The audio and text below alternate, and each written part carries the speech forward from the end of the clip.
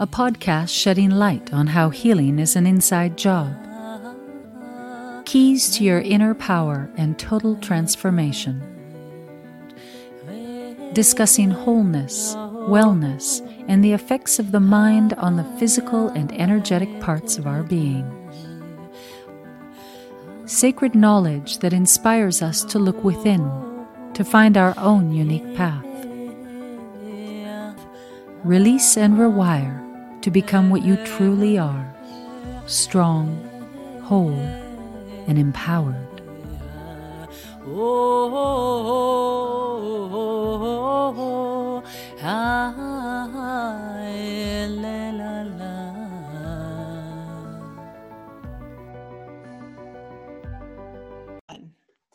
Welcome to the Empowered Mind, Empowered Health podcast for the Conscious Game Changers with Dr. Jane.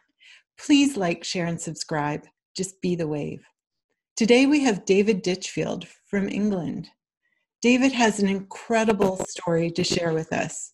He had a near-death experience after being dragged under a speeding train. And while surgeons were attempting to save his life, he left his body. He came back with some incredible talents. He paints incredible art that you can see behind him, and he composes music now, and he didn't even know how to read a note before. The reason I love these stories is that it reminds us all that we have the ability, if we practice, to tune in and achieve our greatest good. And I think that David's story inspires us all to be the best we can be. So thank you for coming today, David, to share your story.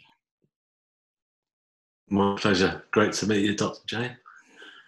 So good to meet you. So where should we start? That day that was terrifying but has led to beautiful things. Yeah, sure.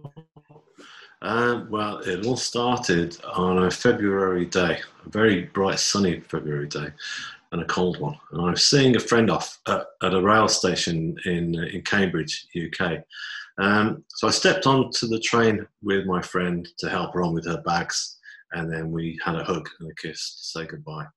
And it was at that point, as we were saying goodbye, that we heard the emergency buzzers going for the automatic doors to close. So I stepped back, and as I did step back to get off, my coat got trapped in the automatic closing doors as they slammed to. Now this was quite a quality coat, and so it was quite thick, and I just couldn't pull it free. You know, there was no way it was going to come out. I really tugged at it. I looked around to see if I could find a guard. That was my first thought, you know, and I didn't realise, but there was no guard on the platform that particular day. And so I just, yelled at the top of my voice, really, for help, and nobody turned up. The engine started to rev up on the train, and as they did, I suddenly felt this sensation of fear going through me, thinking, this is not good. I'm not going to get free of this door. And I looked into the eyes of my friend Anna, who I was seeing off, and then when I saw her face, I realised that this was it. I could be facing death. And so the car pulled out the station, and it pulled out at great speed. I felt every gear shift on that train. I lost my footing eventually and was dragged along the platform at great speed. And then I got suddenly pulled between the edge of the platform and the speeding train itself and under the wheels. So it's a huge drop from the platform itself down, and it felt like a huge drop because time was really strange as that whole accident, the accident itself unfolded. It's like it had become like cinemascope, if you like. I was able to take in everything that was going on around me, and it's like it wasn't in slow motion, but it was like I got a lot more time to think things through. And I just remember thinking, relax your body. That's your only chance now. So I did. I just relaxed it. And as I did, I heard this almighty rip, and I just fell down, and I just remember seeing the carriage doors somehow disappearing into the sky. And then I just went down into this dark pit of, oil and terror, and I was just tossed around relentlessly. And I suddenly felt the sensation of it was me, just me, flesh and bones, against this huge mechanical beast. Then I thought, I'm not going to let you take me. I don't know why, but I just decided to go into fight rather than flight. But I still remained relaxed and conscious throughout, and I just got thrown around relentlessly. And then I suddenly found myself thrown to the ground as the train continued on. And luckily, I was in between the tracks. So I just kept my face down into the gravel, hoping for the best, that nothing would hit me over the back of the head. The train moved on eventually, and I just lay there, obviously in complete horrific shock. I couldn't believe I'd survived, to be honest with you. And so it was amazing. And the first thing I saw was this beautiful blue sky, and I just felt in touch with that sky at that point, and in touch with nature, because it was just such a beautiful moment to know that I'd survived, even though I was really shaken. So, yeah. And what kind of train was it, David? Was it an outdoor train or a subway? Yeah, it was an outdoor train. Yeah, it was an overland outdoor train that was heading down to London. So, yeah, so it was quite a high-speed one. So you must have landed between the wheels of the train miraculously. Yeah, exactly, miraculously, because it's interesting because the rail police, the National Rail Police in the UK, did an investigation that took a year, and they did all the measurements. They even said how long it took. They said it took you 13 and a half seconds from the moment the train pulled out and you went under. And I said, wow, that felt more like minutes. As I said, time stretched, And so they also said, we've just banging our heads together. You should not have survived that. We've done all our maths and measurements, and you should be dead. You went under the wheel. You should not have survived. But I know now that something far greater than me and all of us, saved me that day. Something really powerful. Yeah. Yeah, like placed you just right. Yeah. It's amazing. I mean, I'm not alone. I know since my accident, I've heard cases on the news of other people who've had miracle escapes from crazy accidents. There was only last week there was a guy in the World Monaco, sort of not Monaco, a Grand Prix sort of car racing thing, and he was going like high speed and crashed, and the car was engulfed in flames. It was like a huge ball of fire, and got out with hardly any hands at all, and they say it was a miracle that he survived that. And I thought, whoa, there you go, there's another incident of a guy who was like saved for a reason. But I'd love to see where his life goes next. I'd be interested to see, if he's has any spiritual sort of attachment to it afterwards. Yeah. Like I said, many, I think we all have the ability to do what you have done, and it's probably changed so profoundly from before to after, which I would love to hear about. But, we're learning from you, so we don't have to have these like really crazy experiences.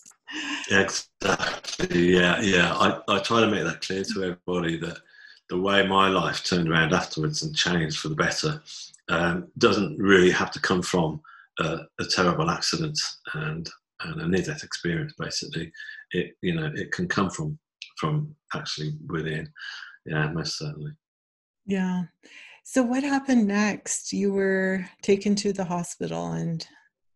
Yeah, that's right. Yeah. The emergency guys were there really quick and started cutting through my clothes and stuff. And they somehow got me off this platform, which was like, a deep drop. And then they got me in the ambulance, and we kind of, I remember we got in and the doctor said, look, there is a hospital around the corner, but the one that's going to save you is about a 20-minute drive. Can you do it? I said, yeah, let's go. So the sirens were like screaming, and we just went down the highway like a rocket. And when we arrived in the hospital, there was a whole team of medics waiting for me, and they were working on me straight away. So I was still pretty nervous, to be honest with you, because my left arm had been severed. I'd seen that afterwards, straight away after. And so I was losing copious amounts of blood. And I could hear there was a lot of fear and sort of, panic in these doctors' voices. and I couldn't tell what they were talking about because obviously it was all science that was going over my head. And then my family arrived. They were there really quick. Again, time was all really kind of surreal. It was like, wow, my family are here, you know. That was amazing. But I didn't question it, and they came in to see me. And my mother was in tears, and you know, she was just like holding my hand, and I was apologising, and I said, "Mum, I'm so sorry. It's always me bringing dramas to this family," which is what I always was. You know, I was always this kind of like my life was always messing up so much, you know. And she said, "It's not your fault," which of course it wasn't, but this gives you a picture of the kind of person I was, where I was always at. Anyhow, it was pretty much soon after that point when I'd seen my family, and I'd seen my friend Anna as well. She'd arrived. I was so pleased to see her. I had to connect with her. You know, we'd just been through this massive ordeal together, and I just wanted to check she was okay. And of course, she was really shaken. She was just like, her head was just going like this. I can't believe. She said, "I thought you were dead," you know. And anyhow, it was at this point that I was in an enormous amount of pain, and that I found that I left my body basically, and I went from all that frantic sort of high tension atmosphere to somewhere very calm, somewhere very warm and dark, but not a foreboding darkness. It was a very comforting dark. David, did it happen suddenly? Like you were one place 1 minute and then somewhere calm? Yeah, it did do. Yeah. It felt like a very sort of beautiful transition. It wasn't like somebody switching off a light or on a light. It was just suddenly I was like, it's almost like I just gone like that, you know, and I just breathed out, and suddenly I was somewhere else, and it was interesting because straight away I was very aware of the change, and I was very sort of like, I questioned it immediately. I figured that I'd died, to be honest with you.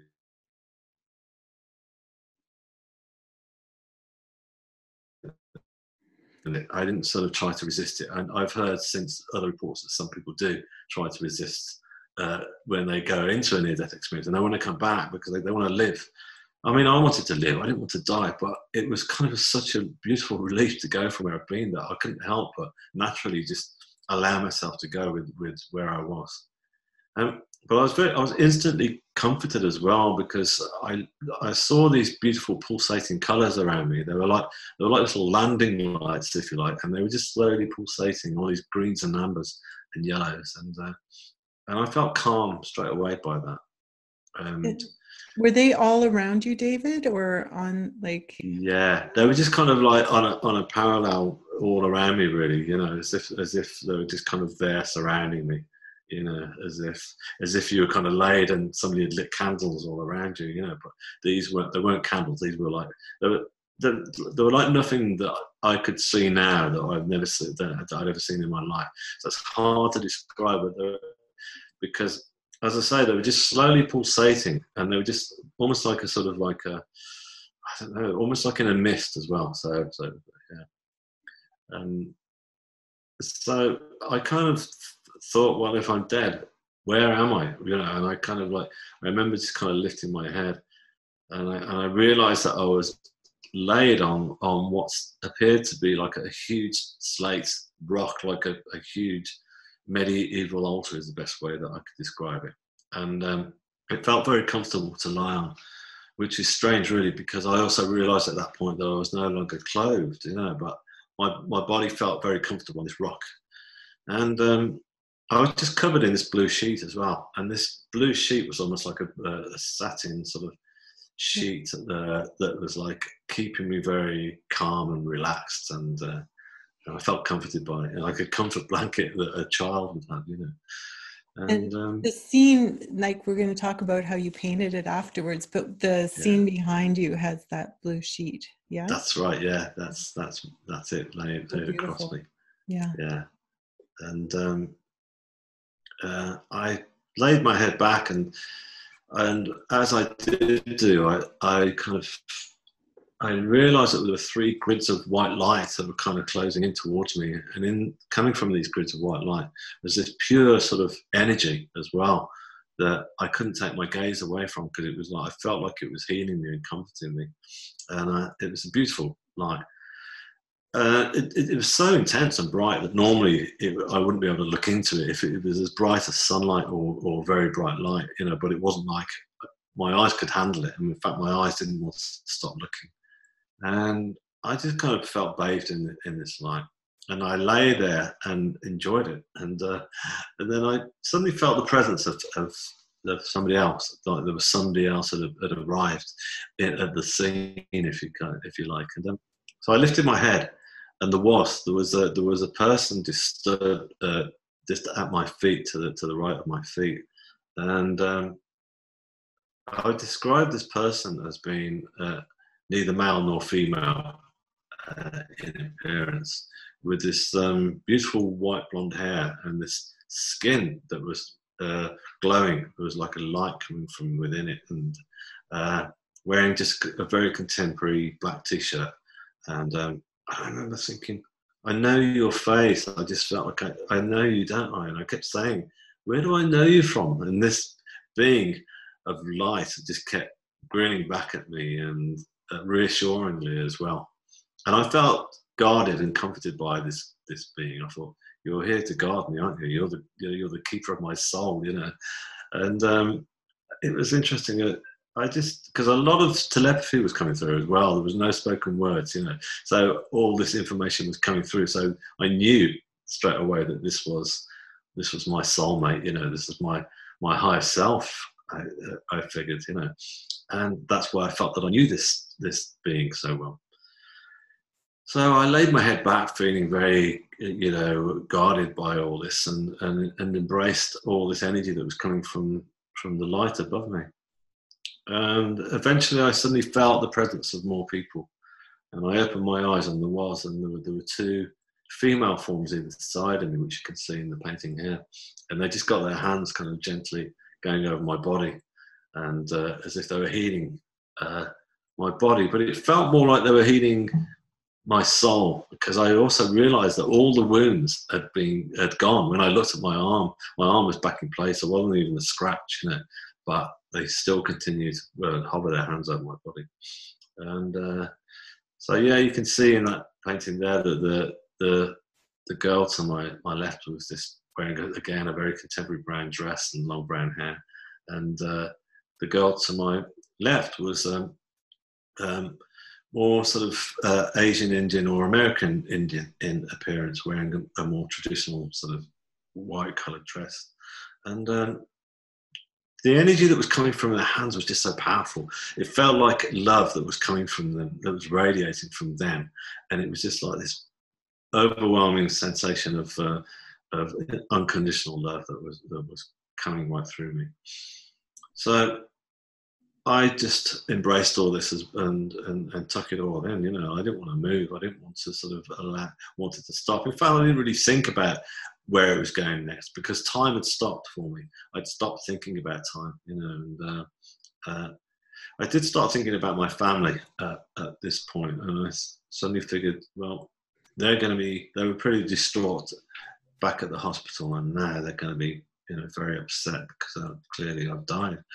So I thought I would see them if I looked over the edge of the rock itself, and so I looked down to see if I could, but I couldn't see anything at all other than this most incredible sight, which was like what I would describe as a huge waterfall of stars. It was like this beautiful sort of, like the size of Niagara, but instead of water cascading on it, there were millions of stars that were sparkling and just falling over in a very powerful manner, with shooting stars just dropping through the middle. And I looked down, and the further that my gaze could take, I found myself looking from one galaxy into another and into beautiful nebulas and colours.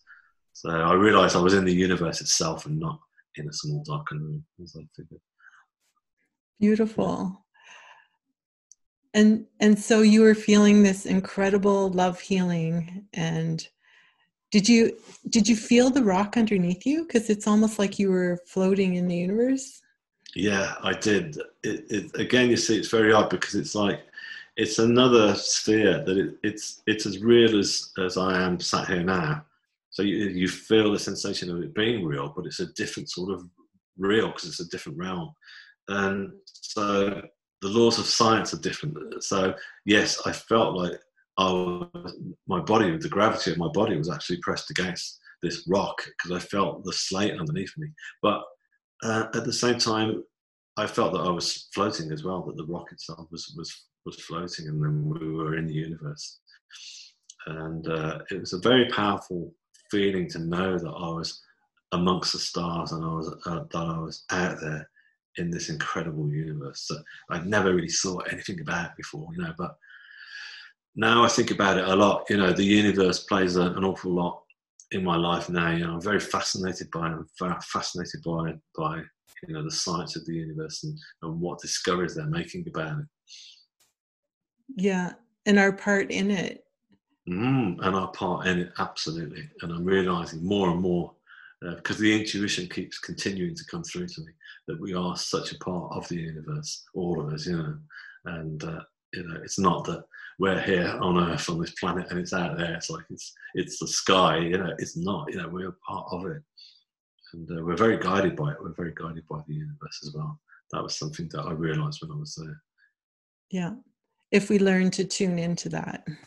Yeah, that's it. Absolutely right. We need to tune in. That's it, because it's we don't need to. I shouldn't say we need to, but it's a good thing to do, to allow yourself to tune into that energy, because that's what the universe wants from us. The universe wants us all to recreate and our energies just to keep growing and moving, because that's what's happening with the universe. I mean, it's like, I heard a UK scientist talking on a program recently, and he said that the universe is constantly moving forward.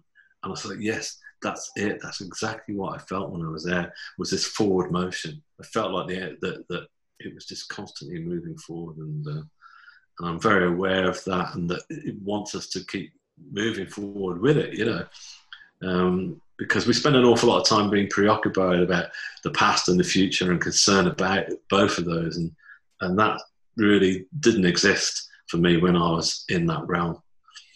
Right. So you were totally in the moment and just experiencing that so fully, you could bring that back to your everyday life and use it.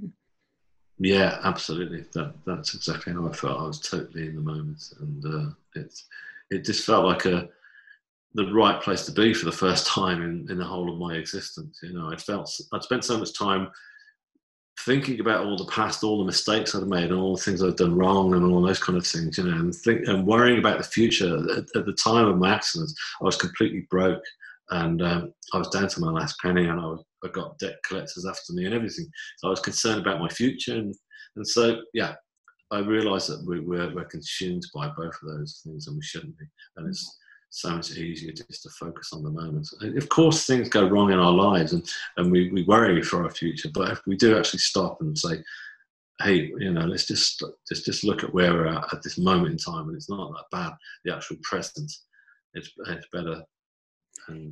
Yeah, and if you could share too, like, your wisdom in this experience, that I think that if we learn to tune into our own heart and live in the moment, then we become creative and we become more of what we're meant to be.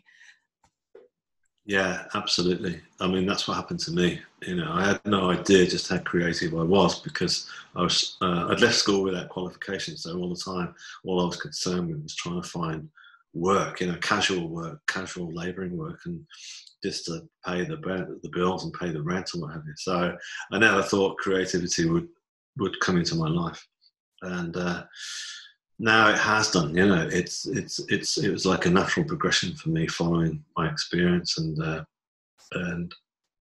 it's something that I think that we can all tune into. I mean, a lot of us did tune into it. Interestingly enough, when the pandemic happened at the beginning of this year, especially in the UK, there was all this stuff all over the internet and all over the news of people turning around saying, hey, I'm starting to paint now. I'm starting to like create clay pots and baking bread for the first time in my life, you know. And it's all those things that people have got within them that they were allowing to come through, you know, because the world had stopped. You know, it was a bit like me. I suddenly felt when the whole thing happened, I felt the energy of the earth almost like come to a sort of like jolt like that. It's like, whoa, what's just happened? You know, it's just, and so yeah, we can all do that. We can all tune into that sort of.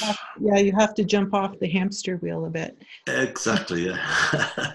So, David, I know that you experienced this. You know, some people describe a tunnel.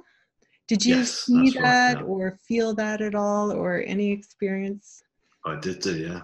I did. I saw a tunnel of white light, and it's kind of in that painting there. You can just see it in the distance, and just behind, all the guides and angels there. And that tunnel of white light was a very intense white light. It was very huge, and it was surrounded by all these dramatic flames that were just slowly rotating around.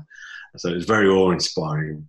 And you know, but again, I didn't feel any fear. There was no sense of, this, what is this? What's happening? Am I going to get sort of like pulled into this or anything? But I didn't. I just thought, wow, this is just absolutely incredible, because what had happened then was this energy of love that I was feeling from the other beings, from their hands and from the grids of light, had now been turned up like a huge dial. And this energy of love was coming from this source of white light, this tunnel of white light.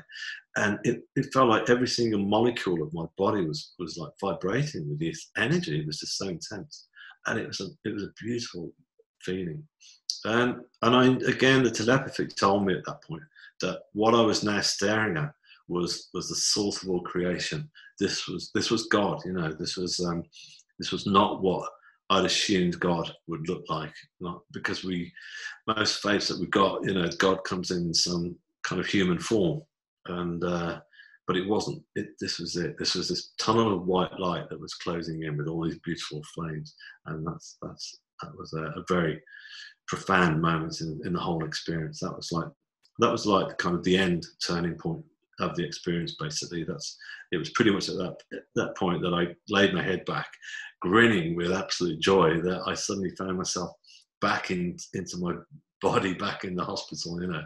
And that happened really quick as well. That felt like I felt like I'd just been dropped from space, and it was just like, whoa, you know, because I guess if you think about it, going from all that beauty, going back into the hospital, it was just like all the noise and the sound and the light was just sort of on overkill. It was like, oh, I wanted to cover my ears and my eyes. But yeah. You know, since I've been really small, every time I drive through a tunnel, I get this sense of calm. And I always, when I was really small, I'd think, oh, it's like going home. So I don't know. And I would always be very happy. And then you'd come out the other side and be like, oh. So they must have intended for you to come back, and there was a healing that happened while you were there. And yeah, sorry, carry on. Yeah, so they must have intended for you to come back, like, and to heal your soul in a way in order to share what you're doing now. Yeah, that's what I figured. I thought straight away, why have they sent me back? And what's my mission? I felt like I got a mission to sort of fulfill, if you like. And so I remember they wheeled me into theatre straight away, and I was under for about 8 hours while they operated on me. And I remember coming through that night, and I was in this room on my own in the hospital that they'd given me, which was great because I'd got loads of peace and quiet. But I got loads of time to sort of think through everything that had just happened to me. First of all, dealing with the horror of the accident. I was still in shock over that. But more dealing with the whole near-death experience. It was just because I knew nothing about near-death experiences at that point. You know, spirituality didn't come into my life. So I figured that I was the only person that this had happened to, you know. And I thought, how am I going to tell the world about this? And how am I going to remember it all, you know, because it's just got to be remembered. And so I just thought, right, I'm going to paint it. I'm going to do a huge painting. I'm going to do a big canvas. And I'd never done a canvas before, but I wanted it to be big because I wanted it to be like the Renaissance paintings that you see, like Michelangelo, all those depictions of Christ and stuff. And so yeah, and so I did. So as soon as I was well enough and got out of hospital, my aunt came over from Canada and she just went out and bought it for me because she heard me talking about it. So I had no excuse but to start on it. So I did. Some friends of my sisters ran this yoga health center, like a Pilates center, and my friend now, she's a really good friend, her and Richard, they said, look, we've got a studio space that's spare at the moment, and for the week, and you can come and start your painting there. So I said, okay, let's do it. So I did. So I went in. I got no, because I was worried about starting it. I didn't want to get this wrong, but as soon as I started painting, it was the paint was going on that canvas, and the images were coming through just as I'd wanted, just as I'd seen them. So I knew as the week was going on that I was being helped. I was getting energy from this place of just being, because I still felt a connection to it. I still felt like there was an energy between myself and them that was still there. They weren't just letting me go. And this continued on. And my friends turned around and said, look, you can stay. You're clearly not going to get this finished by the end of the week. So they didn't charge me. I stayed there for 2 years, and I was just being, it was amazing, and they loved having me there. They said, look, people are coming into the center to get for yoga, and they want to come up and see what you're doing. And so I became known as the artist in the attic. So that was great because I met quite a few people who were taken in by the story when I told them what the painting was about. So it made me feel comfortable about telling everyone. I thought, people do actually want to hear about this. They're not kind of thinking like, okay, but people were very seriously, open to hear about it. Yeah. Yes, we're excited to hear about it. So is the painting behind you the first one that you painted? Yeah, that one is. Yeah, that's the very first one that I did. Yeah. And so you would have painted that, and then without any painting experience before. That's right, yeah. So I got no experience whatsoever, and it was just coming together as I went along, basically. And I just threw everything into it, and because I just thought that was just going to be the only one I did. But once I finished that, I felt compelled to do another and another, and I just kept continuing doing them. And that one there, that's a painting of Christ, and that's the third one that I did, and that came through. Following a healing session, I'd found a spiritual church because I wanted to try and find some people to chat about what had happened, to get some kind of affirmation, if you like, not confirmation, just to see what people might. And they got it when I went in there. They said, "Oh yeah, you have a near-death experience," so they kind of knew exactly what had happened to me, and so they were brilliant. And while I was there, they said, "We do spiritual healing. If you look in a pretty bad way, and would you like to come along?" I said, "Yeah, I'd love to." So I started going for spiritual healing, and now spiritual healing is very much like Reiki healing, from what I gathered, and it's kind of like hands-on. But the spiritual healers actually, they do exactly what I'm doing with their painting. They're kind of channeling energy through from my guides and their own guides, and this energy comes through and heals me. I mean, in those early sessions that because I was being healed on a sort of almost like similar to a massage sort of bed, and I was told by the healers quite recently, they said, "Do you remember how you used to levitate off the bed when we were healing you?" And I was going, "No." I said, I remember my arm being lifted, almost like it was being lifted by another force. Both arms, and I didn't realize I was actually levitating. They were going, "Oh yeah," but they loved it. They said, "You're just soaking up the energy. You're just so open to it." But I'm not surprised, because I think where I've just been, I kind of learned that that's what you do. Just allow that energy to come in. Right. And so with a change of vibration, you would become lighter. Do you think I guess so. I don't know what it is. It's like I find that I don't like to question it too much. Because unlike a lot of scientists need to have an answer, need to have an equation to say, right, that happened because there was a vibration, blah, blah, blah. And I don't know what it was. I just kind of like feel like it happened.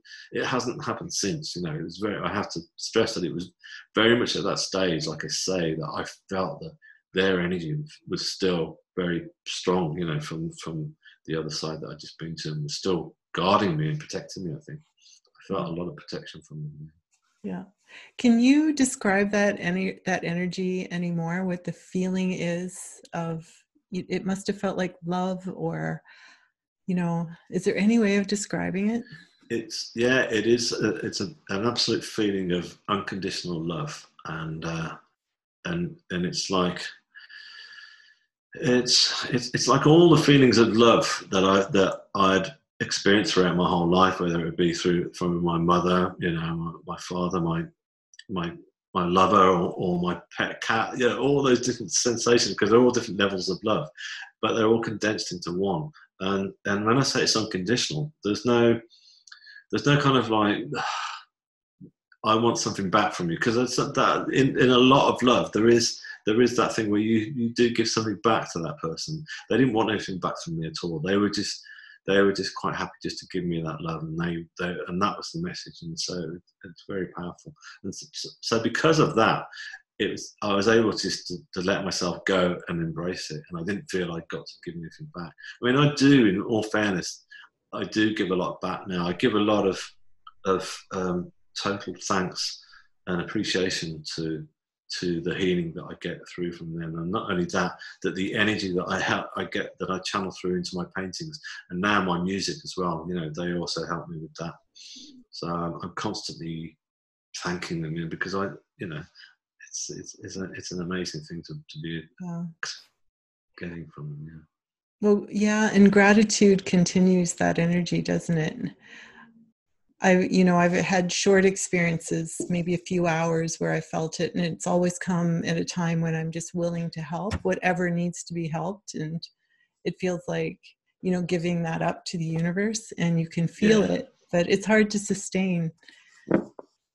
Yeah, it is hard to sustain, isn't it? Yeah, you're right. I mean, because it's one of the things that I had a bit of a hard sort of bump with, I guess, you know, which was when I came back from the accident and the near-death experience. I was just so filled with all this love that I felt that I could continue to walk through life filled with it, and to give it to others. I just wanted to give so much love, you know, and I realised that it wasn't that easy, that other people didn't quite get it, you know. There were times when people were kind of like thinking, you know, who is this guy, you know, kind of thing. And not only that, I just found, there was a legal thing, obviously, after such a big accident like that. And so that arena was very tough for me, because I was, you know, my lawyers were turning around, you know, I was turning around saying, asking after the train driver and stuff like that. And he's going, look, you can't ask those questions, you know. It's like, you can't show any sense of like forgiveness, you know, because you've got a legal case on here and stuff, and which is like, and so it was very hard for me to sort of adjust to that, if you like, to adjust to that. This is 21st century living. This is how our society works. It works on that basis of you know, you can't forgive, basically, and all those different things, which I struggled with at first. So yeah, hopefully we're moving into something new. But yeah, that's the way people keep control, right? It's fear, and I've got something over you, and I can't let you know that it's going to be okay. Yeah, exactly. Yeah, keeps things going in their favor, right? Yeah, totally. Yeah. Yeah. So, when did you start composing music? Tell us about that as well. Yeah, that came roughly. Only some months after the actual NDE itself. I'd been composing, doing all these paintings, and I was having some spiritual healing, and a few of the healers there are clairvoyant, and they give small messages at the end. You know, just saying things like, "Oh, I saw, you know, this energy of light that was coming through to you while you were being healed," and different things, you know. And then they started saying, you know, one of them said, "Oh, well, why am I seeing a violin laid across your chest when I'm healing you?" And I said, "I've no idea. I can't get that. I can't connect." And then there was picking up Beethoven and Wagner and all. I said, okay, and then one of them turned around and said, they're telling me you're going to write some music about your experience. So I said, okay. So I went home and got this old cheap like synthesizer out the loft, and I tried trying to write what I thought would be a song. I didn't think I was going to write anything bigger than that. But as it started to develop on this little synthesizer, all I had was a cassette recorder to record these ideas on. These chord progressions came through, these notes that sounded like really beautiful to me, and I just developed them, and I thought, this feels like it should be played by an orchestra. And there was a lot of synchronicity was going on, I found, as well at that point. And I'd met a cello player who used to come up and see my paintings, and we became friends, and we were having coffee one day. She said, what's going on in your life? And I said about this piece of music, and I said, I reckon it could be for orchestra. And she said, oh, maybe our orchestra could perform it. And I thought, okay, that sounds good. I'm going to hold her to that. So I just developed it and kept working at it to get it to a stage where I thought, I want to have something that I can take to them. And my brother, he is actually classically trained. He went to university, and he said, I can help you. I can give you like a piece of software, because you know nothing about writing music for orchestra, and you can.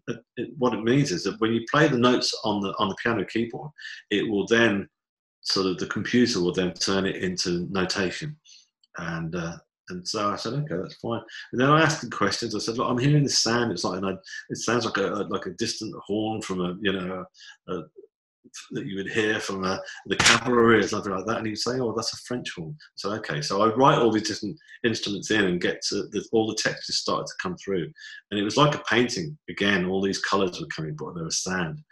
And then I turned around to this friend of mine. I said, look, I've got something I'd like to show you. It's all finished. And she said, okay. And she got the other guys from the orchestra to come and meet me, and they said, we'll perform it. I was going, brilliant.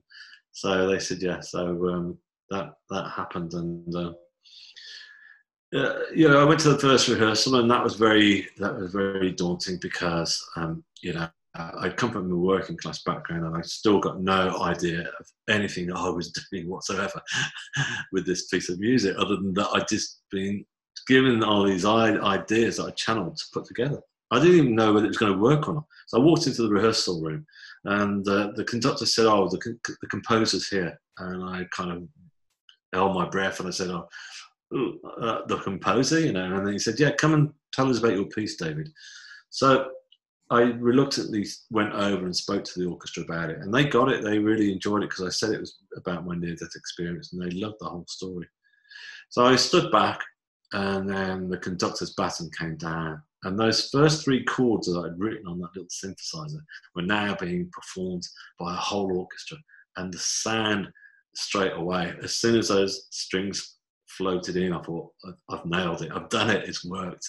And it just sounded amazing. It was just I'd recommend that experience to anyone. It's just really wonderful just to hear that, And so, yeah. And so I had to go home and write 2 more movements for it before it was even performed. So I did. And I just kept going. I didn't stop to intellectualize it or worry about it. I just let the ideas come through. Oh, wow. And the concert sold out. It was amazing, because again, I was being helped with them. They were helping me to bring the whole thing together in terms of the promotion. I first of all, I did an interview with the local press, and the local press guy said, "You're the guy who went under the train." I mean, yeah. He said, "Oh, this is amazing. This is going on the front page, So from then on, the phone kept ringing, and then the BBC said, "We want to come and meet you and film you at the rehearsal." So I said, "Great." So so it sold out 2 weeks in advance because of all that promotion. Yeah. So which was great, because it meant that the energy at that concert was just so electric. It was because they got more people in there than they should have done. So it was like crammed wall to wall. It was just beautiful. Yeah, must have been incredible. It was. Yeah, because everyone would be there to experience some of what you'd experienced. And we all want to believe, that because we come here with such amnesia, we forget where we came from or where we're going to. And we have to live in such isolation that we all need to be reminded. So yeah. Yeah, I agree with you. And a lot of people came up to me afterwards and talked, and I could tell that everyone in that room connected that night. I mean, there was a standing ovation, in fact, and everyone stood up, and I just knew that it had worked. I mean, I sat on the front row throughout the whole thing with my family, and there was only a very small part of me that was nervous because it was my baby, and I wanted it to all come together, but I just sat back and enjoyed it. And I went through the whole journey. I mean, the music itself there's 3 movements, and it's all the whole journey from start to finish of the whole experience. And I just felt myself going back there. I was visualizing the whole thing as I listened. So the fact that if I was doing that and it was working for me, then I knew it was working for everybody else in the audience, and it certainly seemed to. So yeah, I think you're right in what you're saying there, but I think that everybody there at night just kind of seemed to switch off from their lives and just embrace it. The feedback was just tremendous. Yeah, must have been incredible. And I have heard your music. It's on your website, so yeah. I would encourage anyone to go and listen. How long was it, David, in full? Oh, right, yeah. I think it was about 12 minutes in all. Yeah. Yeah. So, yeah, they're roughly. I think I can't remember now. Yeah, it's terrible, isn't it? Yeah, it's roughly that length. Yeah. Yeah. Well, it's so beautiful, so soothing, and so full of love. It's hard to describe what that would sound like or feel like, and when you hear it, you know. Yeah. Oh, thanks. Thank you. Yeah, no, I decided to stream it for free on the website because I've written lots of other stuff since. I got commissioned by other orchestras and groups to write things, but that will be coming out next year. I'm going to put some stuff together where people can actually download that. But that's for later. But just for now, I just figured that it felt right to put out this symphony. Because this was the first one, this was the whole thing about my experience, and I just want people to be able to listen to it. So yeah, you can stream that on the website if you want to have a listen to it. Please do. Yeah, and you've painted 40 pieces of art. Yeah. I was really quite prolific and kept going, and I've done lots of different things and stuff. So yeah, so a lot of it also was very therapeutic for me because I had to deal with. I had to deal with. I did one painting which was actually based on the accident itself, and that's called The Beauty Within. The reason it's called The Beauty Within is because I saw my body kind of ripped open, and when I was laid on the track, and rather than just go into this moment of horror and freak out, I actually remember thinking, wow, that's me. Those are all the workings within my arm. I can see every nerve and tendon and muscle, and that's me inside. That's incredible. So I wanted to paint that, but I also wanted to paint the transition of the horror of the accident. I've got the emergency guys down on the track who were first there, and then taking it again. I was led. I didn't know. I wanted to take it from that. I wanted to take it from that bit into what happened later, not the actual near-death experience, but just the kind of that beautiful blue sky, and then all the healing that came afterwards. And I was led, I don't know why, but it just suddenly went from all that darkness into like this tidal wave, which again appeared without me meaning to paint a tidal wave, but that happened. And so that was great to take that transition of darkness into light, if you like. Yeah. Yeah. So you were inspired as you paint. Can you describe what that feels like? Some people call it channeling. That's right. Yeah, I call it channeling as well. Yeah. It's something that I don't really try to think about too much because it's such a natural energy that comes through me that I try not to think, well, why is that happening? And I don't want to. Basically, what I'm trying to say is, I don't ask for it. I never say, "Oh, can you help me now? Can you? How am I going to do this?" If I get stuck on something, I say, "Oh, come on, I need your help." I just know that when they're helping me and those ideas are coming through, it's when I'm actually in the moment again. Just as we talked about earlier, that I'm not worrying about it. Then I'm just kind of like, it's almost like a meditative state, if you like, and so that's when it comes through. And when it's coming through, it's a sensation of, yeah, everything is just coming together, and I'm realizing the obvious mistake that was in front of me that I couldn't even see, and all of a sudden I can see it now, and then I can just clear the boards and just get straight at it, and then it starts to grow. And so it just happens very organically, and you almost can't think when you're doing it. That's right. Yeah. I mean, the way I give a good example, and that is if you watch, for example, a musician, a virtuoso violinist, or even a rock guitarist. If you watch Jimi Hendrix when he's playing guitar, he's channeling. He's not doing it by the book. He's not doing it. He's not going through the motion like, okay, I'm going to go on stage and perform. He's like, people say it's coming from his soul, which it is, but when I watch people like that, real virtuosos, when they're performing, it's just like they've gone into this, like their whole bodies have just gone into a relaxed state, and then the energy is just coming through them, and they're channeling. And so I guess that's one way of looking at it, is to look at people like that, watch those performers, and watch the way that they're working and how that music comes through through their hands, and it's remarkable.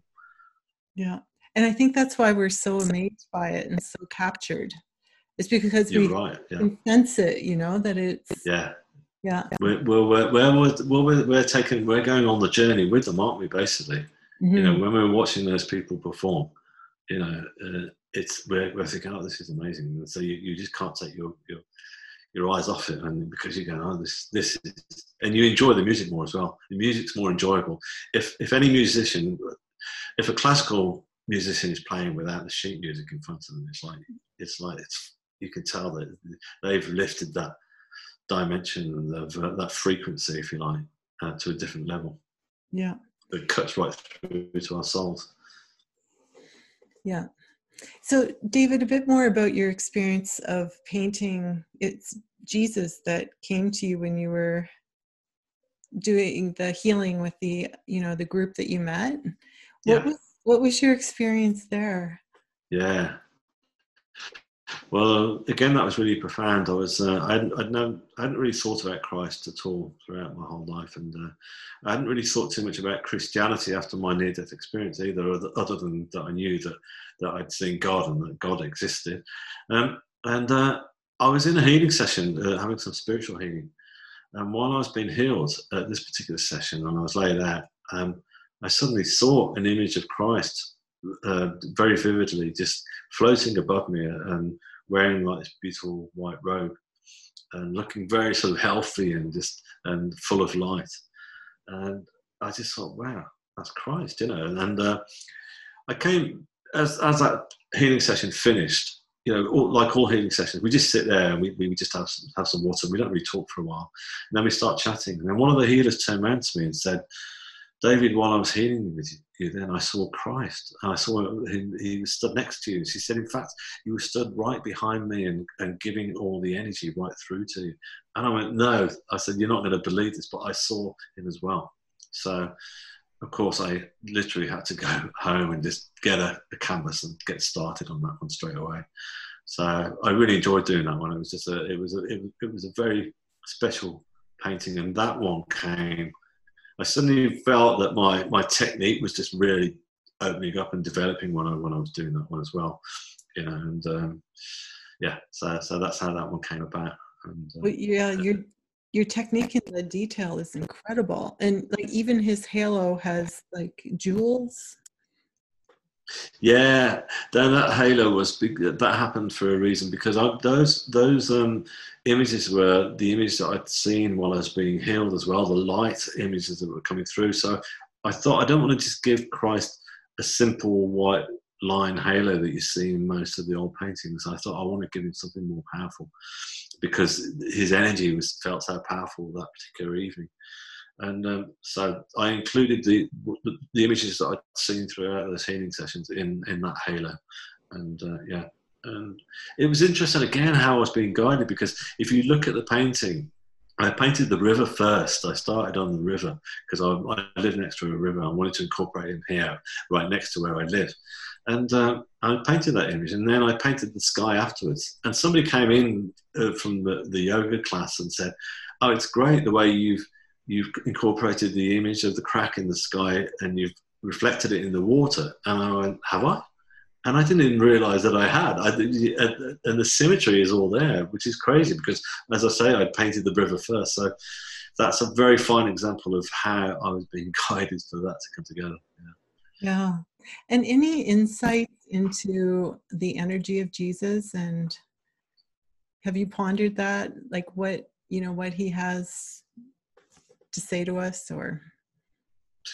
Yeah, well, basically his wisdom is just so amazing. I mean, I hear a lot of quotes now from Jesus by various philosophers and the spiritual speakers that I watch on YouTube, online, like Eckhart Tolle, and he quotes Christ, a fair amount, and because he comes out with such incredible wisdom, and and I just think, wow, that's incredible. This is like 2,000 years ago. This stuff was coming through, and he must have been an amazing person to have been around, at that particular point.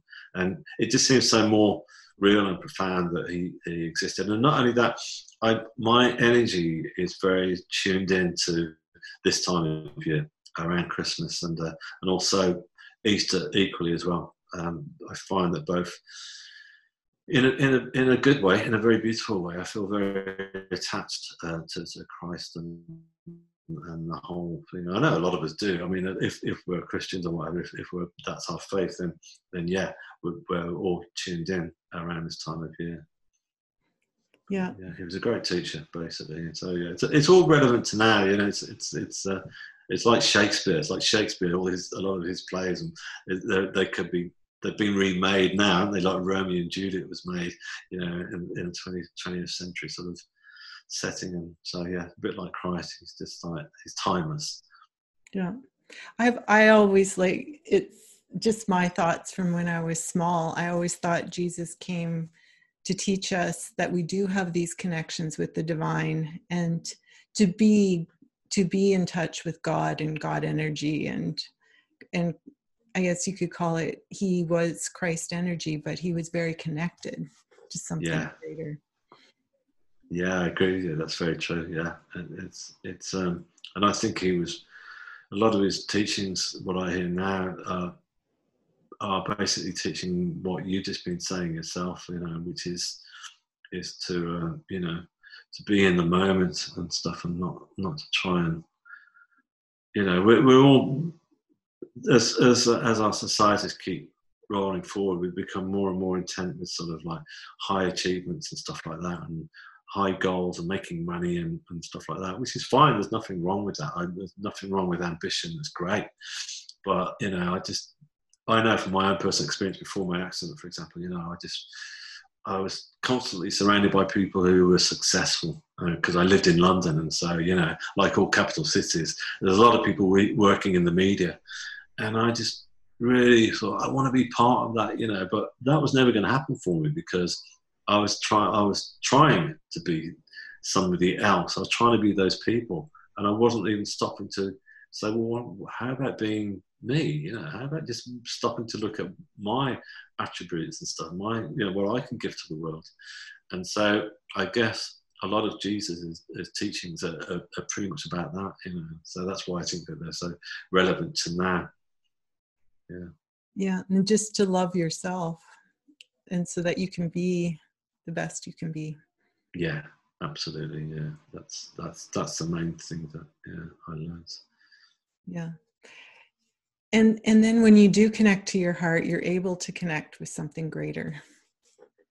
Yeah, it's incredible, and that's what I found. That once I connected with my heart and I was being true and authentic to myself, that without me trying to push doors open, the new doors were opening for me. It's almost like they were just slowly opening and saying, here's where you're going now, here's where we're taking you, this is where you're meant to be, because this is you, this is your true authentic self.